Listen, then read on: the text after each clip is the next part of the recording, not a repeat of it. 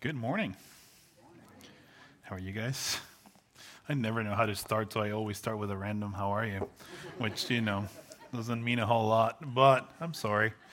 Um, Anyways, it really is an honor and a privilege for me to be able to share the message this morning, to preach.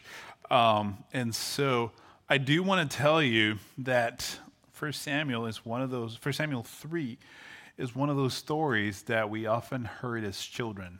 If you grew up in the church, we often heard about it as children. And so there were usually some moralistic things that we would draw from it. But this morning, I want to ask you, would you please have faith that the Lord is going to show us something new in His Word?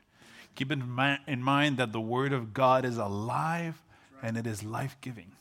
And so even if you've heard the story a million times, like I have faith that the Lord will speak to us this morning.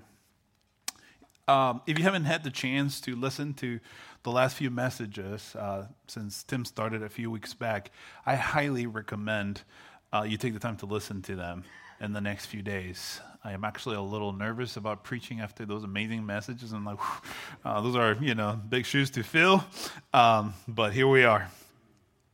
Anyways, in the last two chapters that Tim covered recently, the author of the book of First Samuel, or the book of Samuel, both first and second, has introduced us to three main characters, if you will. You have Eli, the high priest. You have his two children, which we'll talk about them as the sons of Eli. And then you have Samuel, who is the third character. Up until now, the author has been painting a picture to show a stark contrast between Samuel and the sons of Eli, Hophni and Phinehas. Samuel is a boy who, as the author tells us, has been ministering before the Lord and growing in the presence of the Lord. On the other hand, we have the sons of Eli who were priests. They were the priests in the temple. But even if they were the priests in the temple, they were far from God. The Bible calls them worthless men. Oof. Now, this comparison to me is reminiscing of Psalm 1, maybe because that's the last message I preached from. But in Psalm 1, the psalmist contrasts the life of the righteous with the life of the wicked.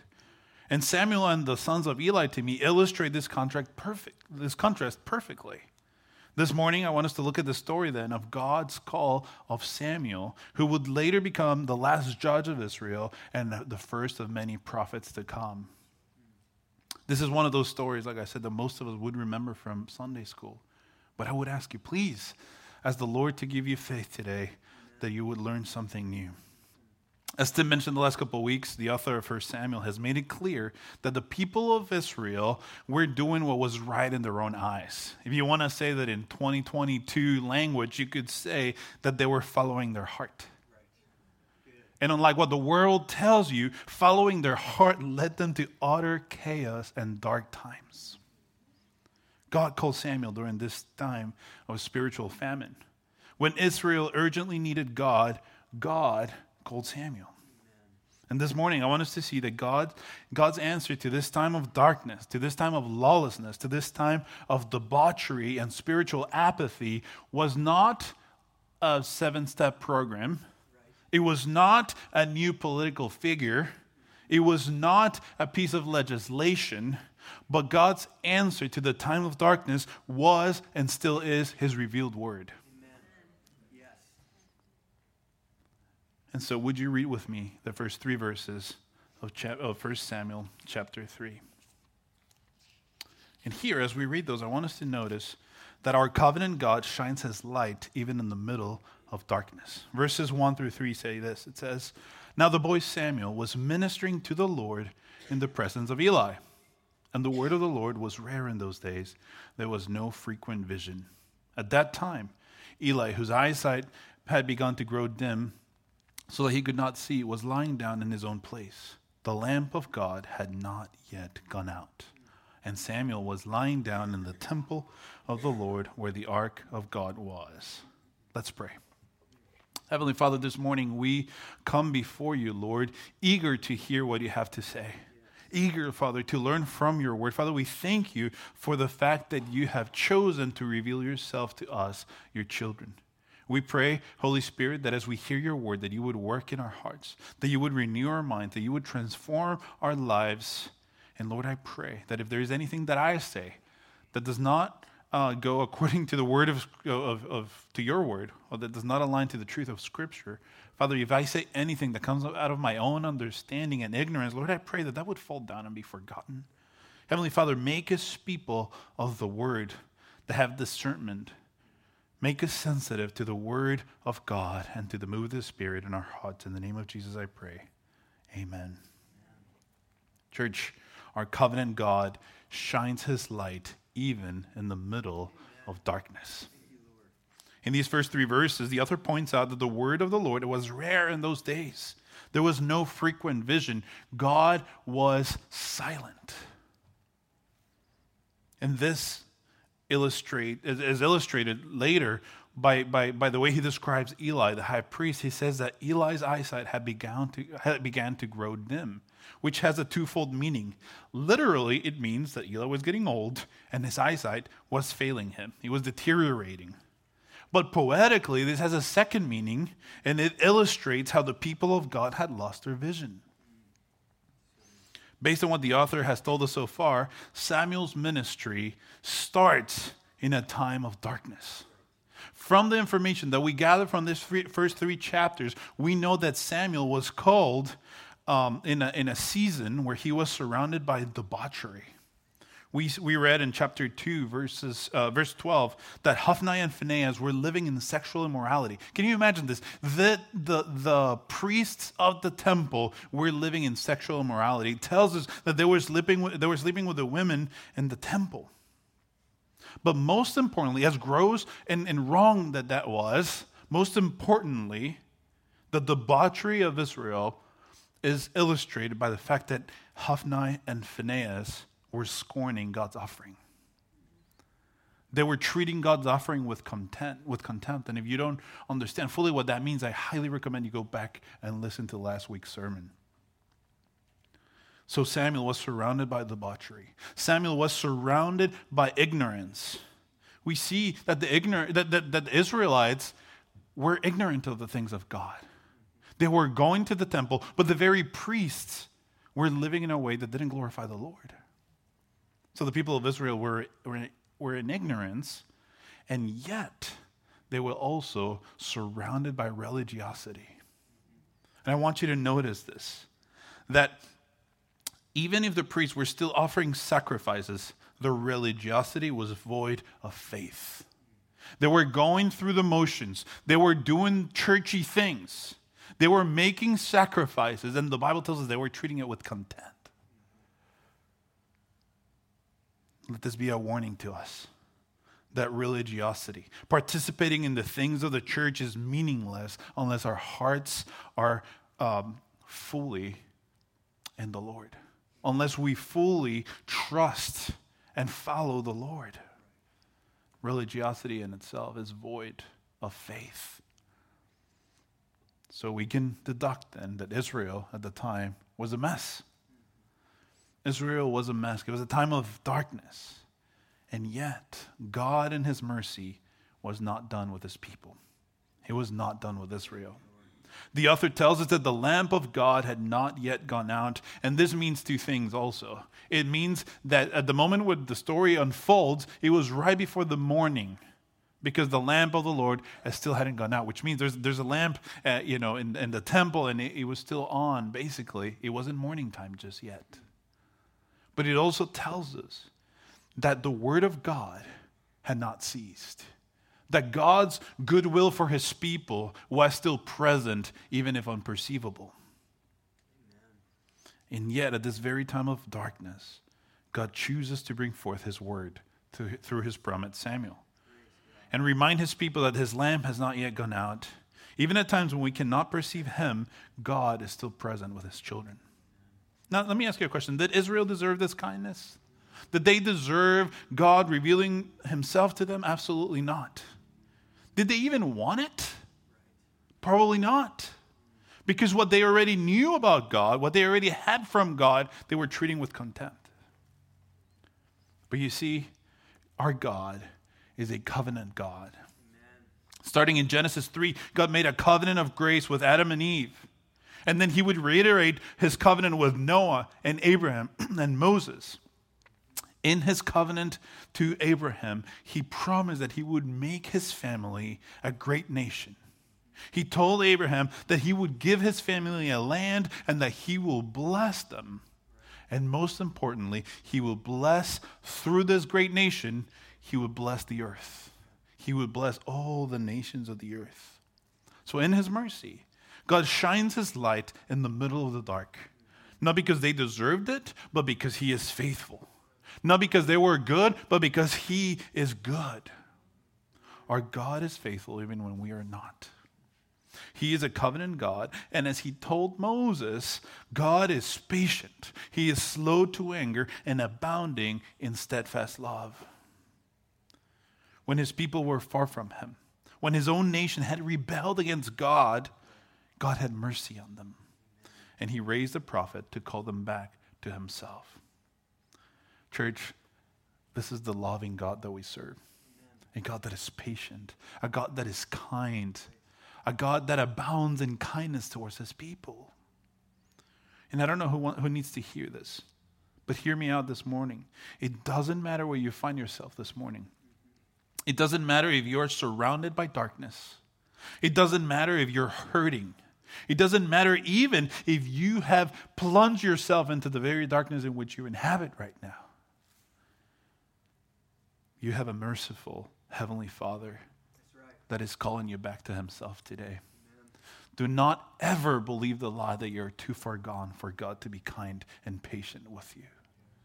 He is calling you back today. And may it be, is it maybe possible that the fact that you're here today, listening to these words, is it possible that God in his sovereignty is using this very moment to call you back? Right. You who thinks this far. May he be calling you back this morning? I sure believe so. So in his mercy, like I said, God shines his light in the middle of the dark. If you haven't turned to him, would you turn to him today and give your life to him? Let's keep reading. Let's go to verses 4 through 10. And here I want you to see that our covenant God speaks to his children through his word. Verse 4 says this. It says, "Then the Lord called Samuel and he said, 'Here I am.'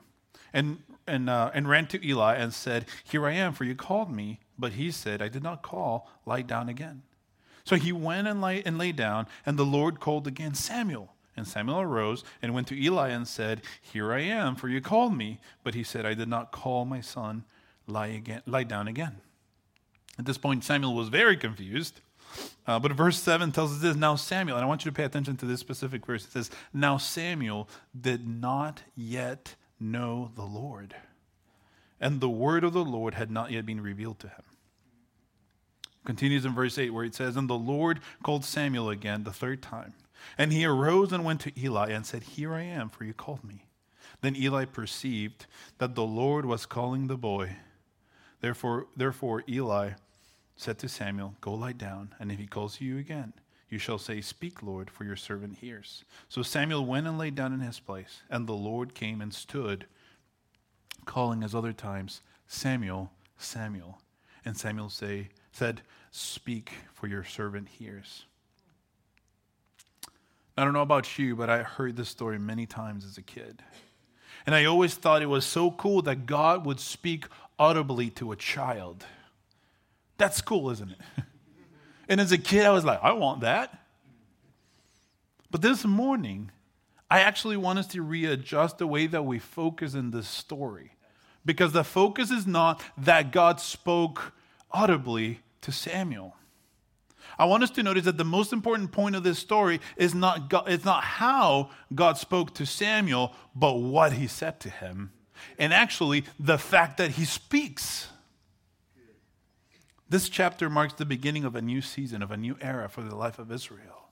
This event that we just read marked not only the beginning of a new life for Samuel, but also a new life for the people of God. Because you see, God's word came back to them. And a new life always begins upon hearing the word of God. Now, I want us to notice two things from this story. First, I want us to talk about revelation. I want us to take a moment to think about how good our God is that he reveals himself to his people. As we read Scripture, we find a pattern where God discloses himself to his people. This is what we may call, as the ladies in the Bible study will tell you, progressive revelation. Karen, I'll take my $5 later for the shout out. You see, in Hebrews 1, Hebrews 1:1 tells us this. It says, "At many times and in many ways, God spoke to the fathers, our prophets." To our fathers, the prophets, And so as the story of the Bible progresses, God reveals himself to his people more fully. You and I hold in our hands the full revelation, the whole counsel of God. This book that we are holding on our laps this morning is the story of God. God revealed himself to his people. But at the time of Samuel, the people of Israel only had the writings of Moses and Joshua.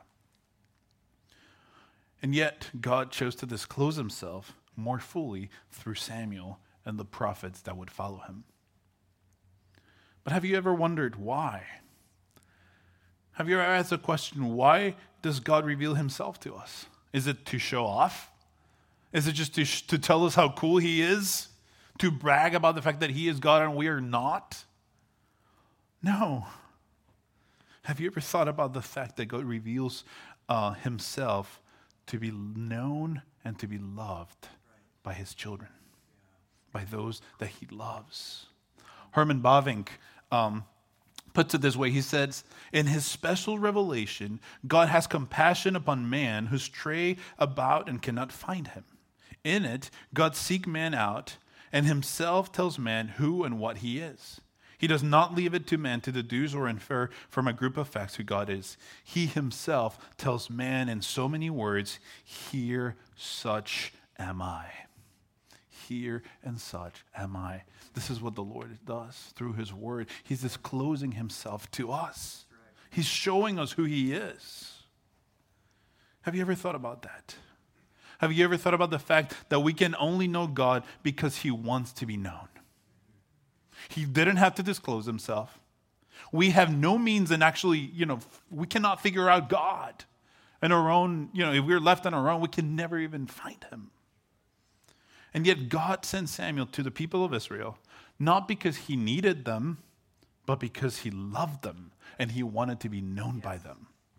And in the same way, he wants to be known by us. So I want us to see here as well that God calls his people through his word.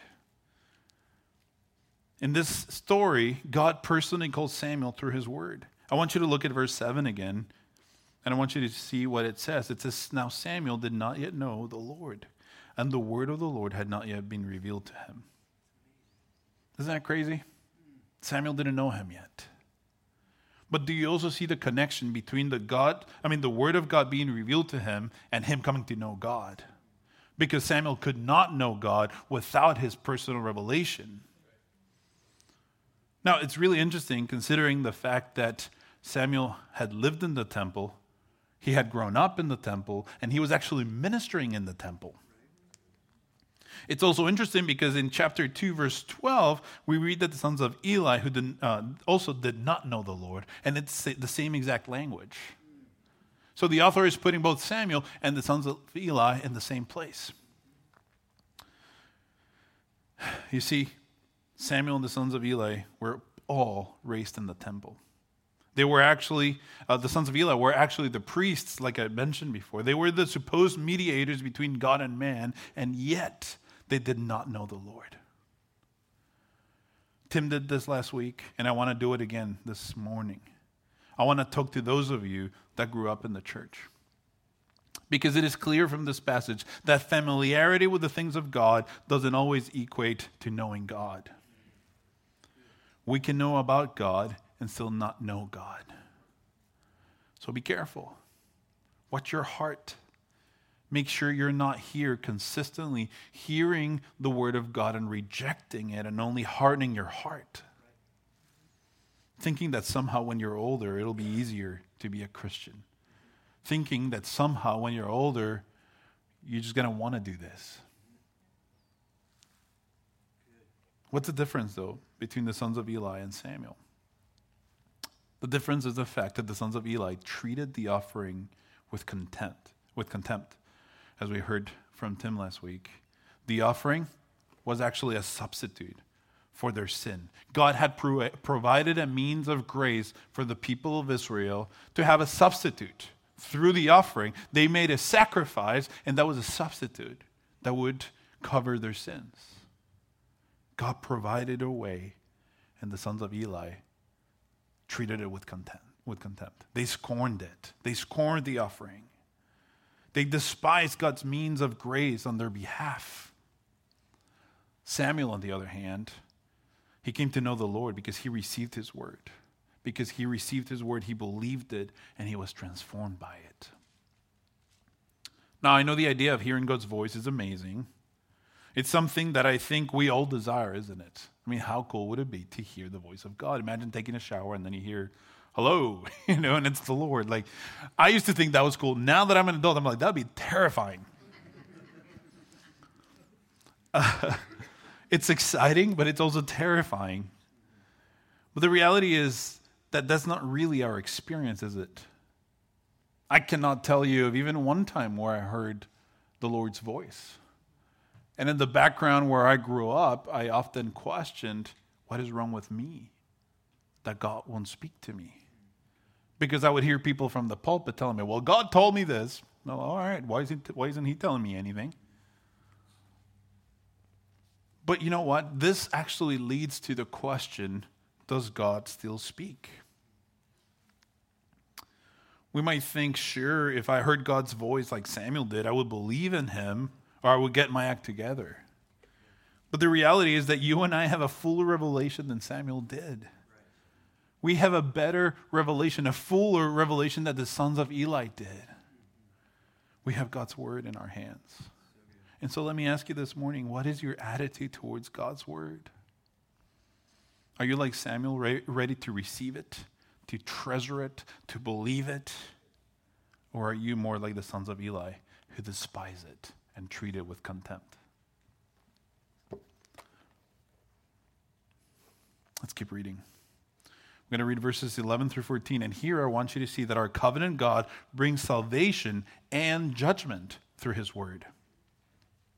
Verses 11 through 14 says this. It says, Then the Lord said to Samuel, Behold, I am about to do a thing in Israel at which the 2 ears of everyone who hears it will tingle.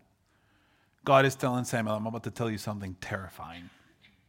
On that day, I will fulfill against Eli all that I have spoken concerning his house, from the beginning to end. And I declare to him that I am about to punish his house forever, for the iniquity that he knew, because his sons were blaspheming God, and he did not restrain them. Therefore, I swear to the house of Eli that the iniquity of Eli's house shall not be atoned for by sacrifice or offering forever. In these short 4 verses, we see an illustration of what Paul calls the kindness and the severity of God. We know from context that when God's word is revealed to Samuel, his life is transformed.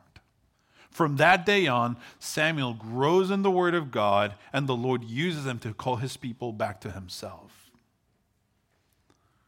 But the other side of the coin was the judgment of Eli's family. Charles Spurgeon used to say that the same sun that melts the wax hardens the clay, and the same gospel which melts some persons to repentance hardens others into their sins. And that illustration can be used to describe the effects of the word of God in the heart of a man.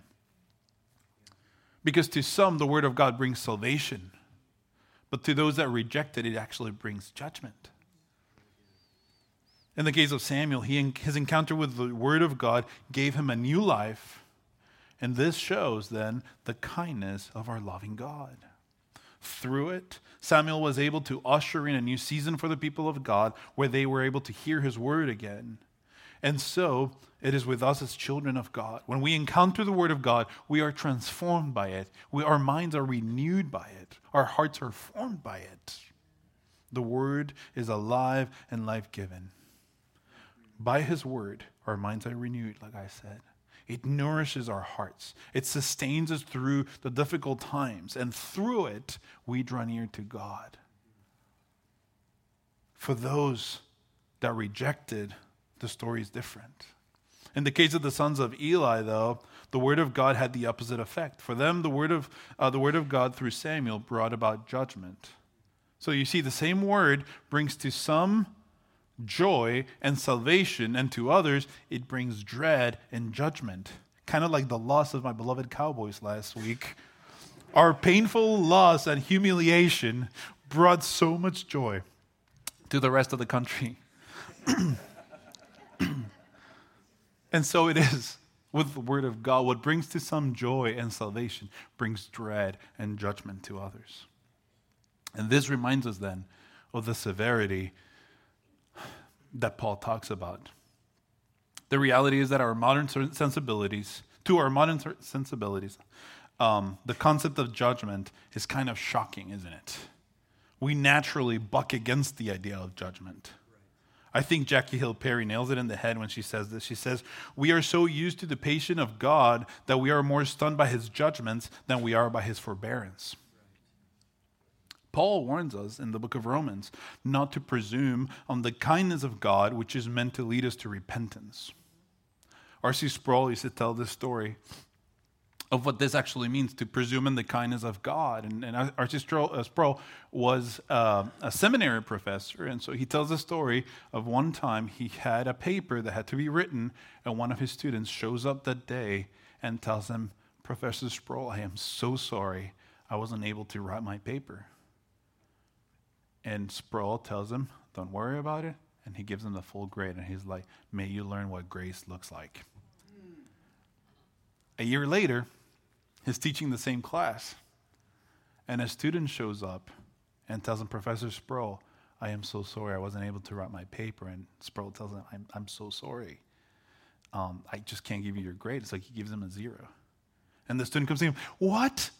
I heard that last year a guy didn't write his paper and you gave him the full grade." And Sproul tells them, "May you then learn not to presume on my kindness." And that is what it's like to presume on God's kindness. God is patient, forbearing, and loving, and yet Paul warns us. And I want to talk to those of you that are growing up in the church, that have grown up in the church. Let this be a lesson to us. Let us not presume on his kindness. Let us not assume that tomorrow we will repent. That whenever we are older and wiser, we will then get our act together. Because that is presuming on the grace and kindness of God. Church, here we see that God is about to bring judgment to the house of Eli. And we find it shocking, especially because the little we know about Eli isn't really that bad, is it? I mean, we read about Eli taking a little boy and raising him as his own. That doesn't sound terrible, right? Sure, he has some bad children, but he did try. I mean, in chapter 2, he asked them, "Hey, don't do that."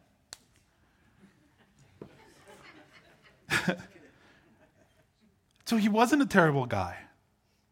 If anything, he just looked a little slow, right? He did try to correct his children, but the children wouldn't listen. So what was the big deal with Eli? Why is there judgment coming to his house? The problem with Eli was precisely his passivity towards the things of God. Eli knew the word of God. He knew what was right and what was wrong, but he was passive in the face of sin. God specifically condemns Eli's passivity in the face of the sin of his children that were blaspheming him, and he did not restrain them. Dads, can I talk to you for a second? Hear me out, and I want to be careful here because I don't want to bring condemnation to anyone. But in the words of Monty Williams, I do not want to call you out, but I want to call you up to the task that God has entrusted you with. God has entrusted us men and fathers with a family.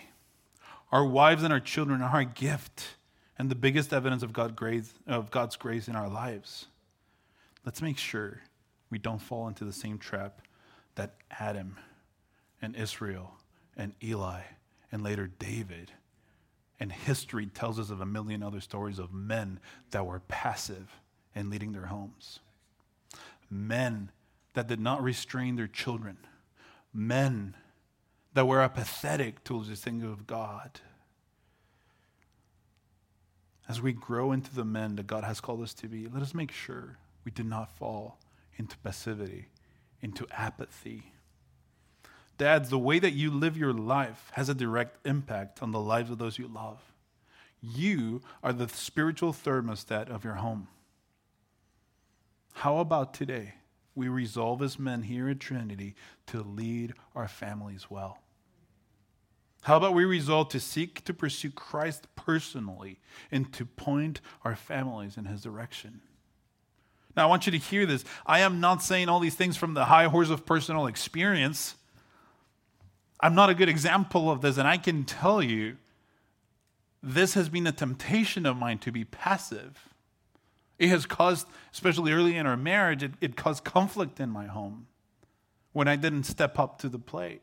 And I am often reminded that this is a temptation for me to be passive. Because I often work and work hard, and then I get home and I just want to chill. But the Lord cares about how we lead our families. Ask Eli. The passivity of a man is a serious thing. And I don't want to bring out condemnation to any of you fathers maybe whose children are not home anymore. Because there's grace for you. But for those of us that still have young families at home, let this be a reminder that the Lord cares about how we lead our families. Once again, I'm not saying that of personal experience. This is something that the Lord is working in my heart as well. But that was a freebie, so let us get back to the text. I want you to notice in verse 14 that God says this, "Therefore I swear to the house of Eli that the iniquity of Eli's house shall not be atoned for by sacrifice or offering forever." Let me read that again, lest you missed it. "Therefore I swear to the house of Eli that the iniquity of Eli's house shall not be atoned for by sacrifice or for offering forever." Do you hear what God is saying? That the sin of the house of Eli will not be forgiven. He says that the iniquity of Eli's house shall not be atoned for or sacrificed. What in the world does this mean? Is God maybe being a little too heavy-handed with Eli? Is he taking things a little too far? Where is his mercy? Where is the grace of God we so often talk about? Well, it's right there. Because God already made a provision for their sin. Because God already made a provision for their sin, and the sons of Eli scorned it, rejected it, and treated it with contempt. That's where the grace of God was. That's where it is. Do you see what this is telling us? Those bulls and lambs that were sacrificed as substitutes were only a shadow of a more perfect sacrifice that would one day come. Our Lord Jesus Christ. Brother, sister, God has already made a perfect sacrifice for your redemption. He has made a provision for your salvation. God sent his son to the cross, and he did, and his son did it with joy. Because he loves you, he went to the cross, and in the cross, he made a way for you to be reconciled to God. Jesus Christ is the greater sacrifice. Let me ask you this morning, though, will you receive it? Or will you, like the sons of Eli, scorn it and despise it and reject it? Let us not take this lightly. Let us not presume in the kindness of God. If you're here today, this offer is for you. It doesn't matter where you are. It doesn't matter what you've done. It doesn't matter what you did 5 minutes ago. The offering is there. The provision has been made. This leads us to verses 15 through 18. And I want us to see here that our covenant God speaks his word through his children as well. Samuel, in verse 15, it says, Samuel lay until morning. Then he opened the doors of the house of the Lord, and Samuel was afraid to tell the vision to Eli. But Eli called Samuel and said, Samuel, my son. And he said, here I am. And Eli said, what was it that the Lord told you? Do not hide it from me. May God do so to you and more also if you hide anything from me of all that he told you. So Samuel told him everything and hid nothing from him. And he said, it is the Lord. Let him do what seems good to him. Now here I want us to look at the fact that God doesn't just speak to his children through his word, but he also speaks his word. He speaks his word through his children. Samuel received the word of God, and the expectation was that he would speak the word to others. In this case, Samuel had a pretty difficult message to deliver, to pass along, and yet he did it. Thankfully, Eli received the word humbly.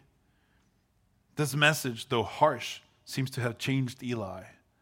In chapter 4, we will see soon that before his death, the Bible tells us that Eli's heart trembled for the ark of the Lord. And so it seems like the Lord did something through this message in the heart of Eli. But that's not always the case, is it?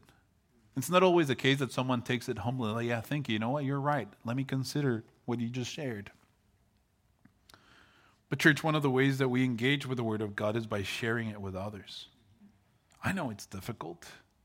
I know it's not easy. It's awkward and uncomfortable. But the Word of God proclaimed is the best gift we can give others. It's not always easy, but it's always worth it, no matter how people react. So growing up, I shared a room with my brother. I love my brother. He was my best friend growing up. He is kind. But let me tell you something about my brother. He does not like being woken up. He was a cranky man every time I woke him up. And I knew this. I knew that if I wanted to make him mad, all I had to do was just to wake him up. And so as the older brother that I am, I made it my mission to wake him up all the time. Just to make him mad. Because that's what older brothers do. One day, I woke him up by just putting a little drop of water in his ear. It was scary, man, but anyways, that's what I do as a brother. Now imagine this. I know my brother hates being woken up, right? So the loving, kind thing for me to do is to not wake him up. Now I know that. But imagine this. Imagine that I find myself one day at home, and I know my brother's taking a nap. But I see that in the first floor, right below his room, there's a fire. And it's becoming pretty obvious that the house is going to soon be engulfed in flames and that we need to get out. Let me ask you a question. What's the kind thing for me to do with my brother? Should I respect his desire to not be woken up? Is the loving, kind thing for me to do not to inconvenience him during this time as he rests? Or is it to tell him, there's a fire coming? You know what? I will wake him up. Well, I can wake him up. And initially, he's going to be mad. But the second he realizes that I was trying to save his life, things are going to be different. Now, why am I telling you this? Because it would be evil on my part not to wake him up just to avoid a confrontation. I know that even if I might upset him, it is the loving thing for me to do because ultimately I'm trying to save his life. In the same way, church, the world needs to hear the word of God. And how will they hear it if we are not the ones to speak it? The loving thing is not to not inconvenience people with our words.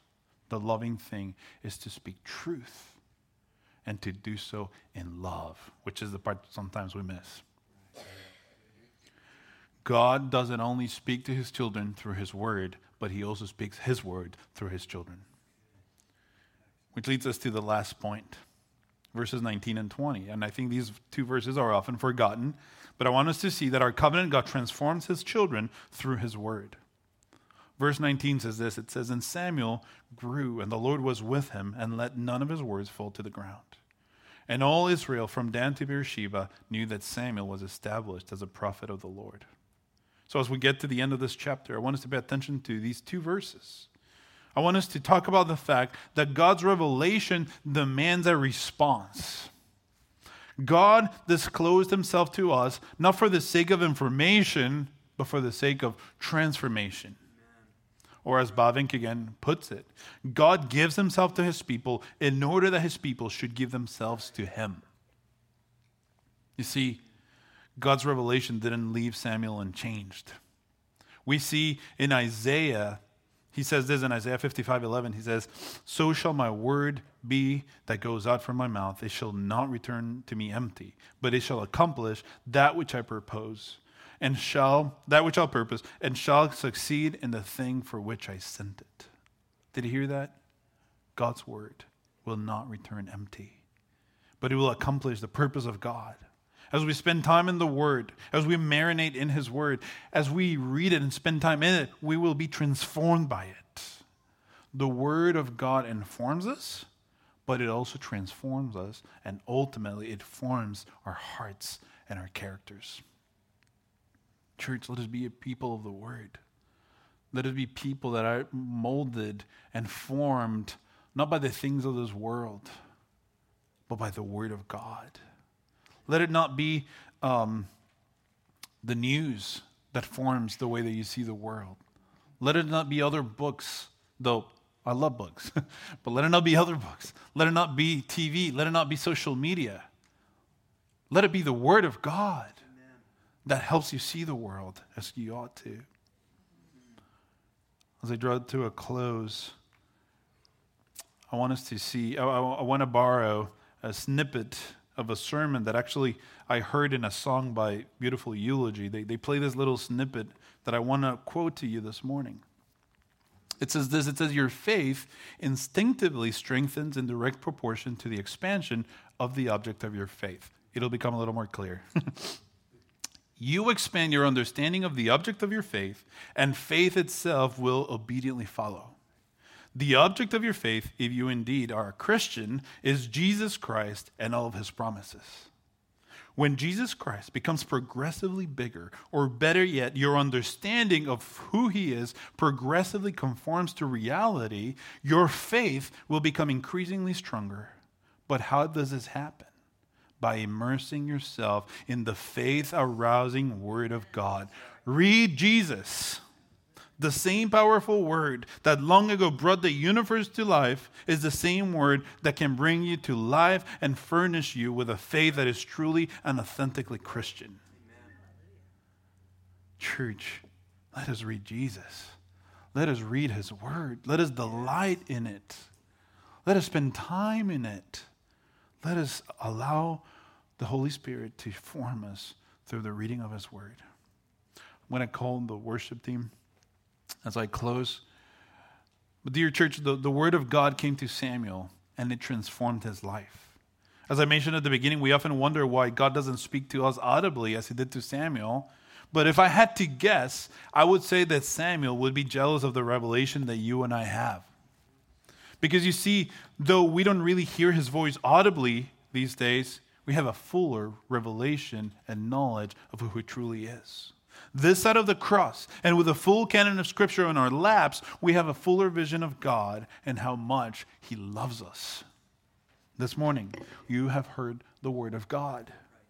And as I said earlier, the word of God will bring salvation or judgment. The word of God demands a response. From it, we know that Christ has already made a provision for your salvation at the cross. So let me ask you again this morning, how will you respond to that offer? How will you treat that offering? Will you, like Samuel, say, "Here I am, Lord," and receive it and treasure it and have your life transformed by it? Or will you, like the sons of Eli, reject it and scorn it? Scorn God's provision for your redemption. Let us pray. Heavenly Father, I thank you for your word. I thank you, Father, for the provision that you have made for our salvation through your Son, Jesus, and the cross. We thank you that the call goes out to everyone, Lord. I pray that it would be you that quickens the heart of those that don't yet know you, Father, to respond to your word this morning. Heavenly Father, thank you for your revelation. Thank you that you have chosen to disclose yourself to your children. Help us treasure it, Lord. Help us spend time in it. Help us be people of your word. And help us not only receive your word, but also help us, Lord, speak your word to others. In the name of your Son, Jesus, we thank you this morning. Amen.